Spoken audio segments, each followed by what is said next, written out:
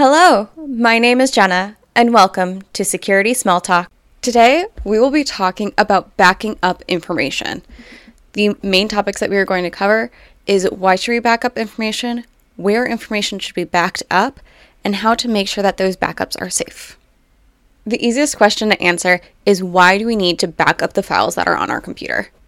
Many people back up their files so that their files are accessible for multiple computers. For example, if I am working on a Word document on my laptop and I want to make sure that I can access it on my phone, I will upload that Word document into a Google Docs, a Dropbox, name your file sharing or file storing tool, and that way I can access it on multiple computers.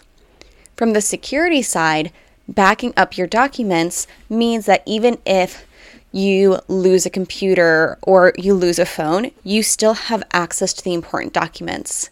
And if the terrible case ensues that one of your devices get ransomwared, you do not need to pay the ransom because you already have backups of the files. They may not be the most up-to-date version, but you'll still have at least a version of your files. The next question is where should we be backing up this information? There are multiple cloud services, for example, like I just listed, Google Drive and Dropbox, where it will automatically save your files from your computer up into the cloud. The problem with this is if your computer gets malware or ransomware, it might also encrypt your cloud files. The safest way to make sure that the files are not encrypted is to use an external hard drive. These are also known as USB sticks, and making sure that you save your files to the USB stick. Now, the detriment of using USBs is that you need to consistently plug them in and update your files. So USBs are really helpful for those documents that aren't changing, for your mortgage, for any contracts that you are entering into should be saved onto a USB stick.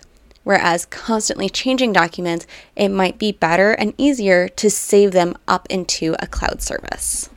And lastly, how do we make sure that our backups stay secure? Well, for cloud services, you can select that it only updates or automatically brings files from specific folders into Google Cloud or Dropbox. This will make sure that any malware or ransomware that gets onto your computer, which will normally be in the downloads folder, will not be saved up into your cloud service. For the physical USB stick, you should keep that USB away from your computer, not plugged in all the time.